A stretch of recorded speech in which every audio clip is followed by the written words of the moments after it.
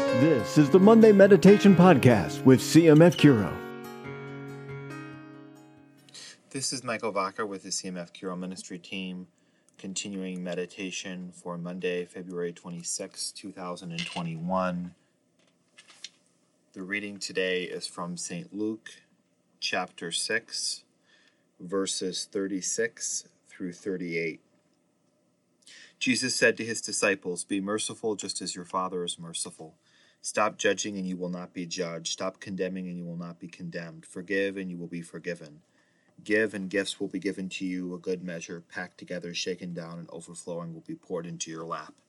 For the measure with which you measure will in return be measured out to you."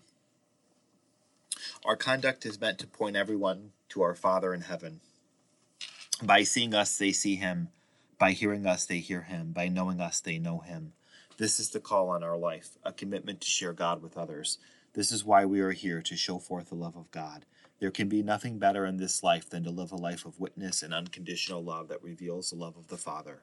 This is what our Lord Jesus Christ accomplished perfectly. May we follow him. To find out more about CMF Curo's Catholic healthcare option, visit mycatholichealthcare.com.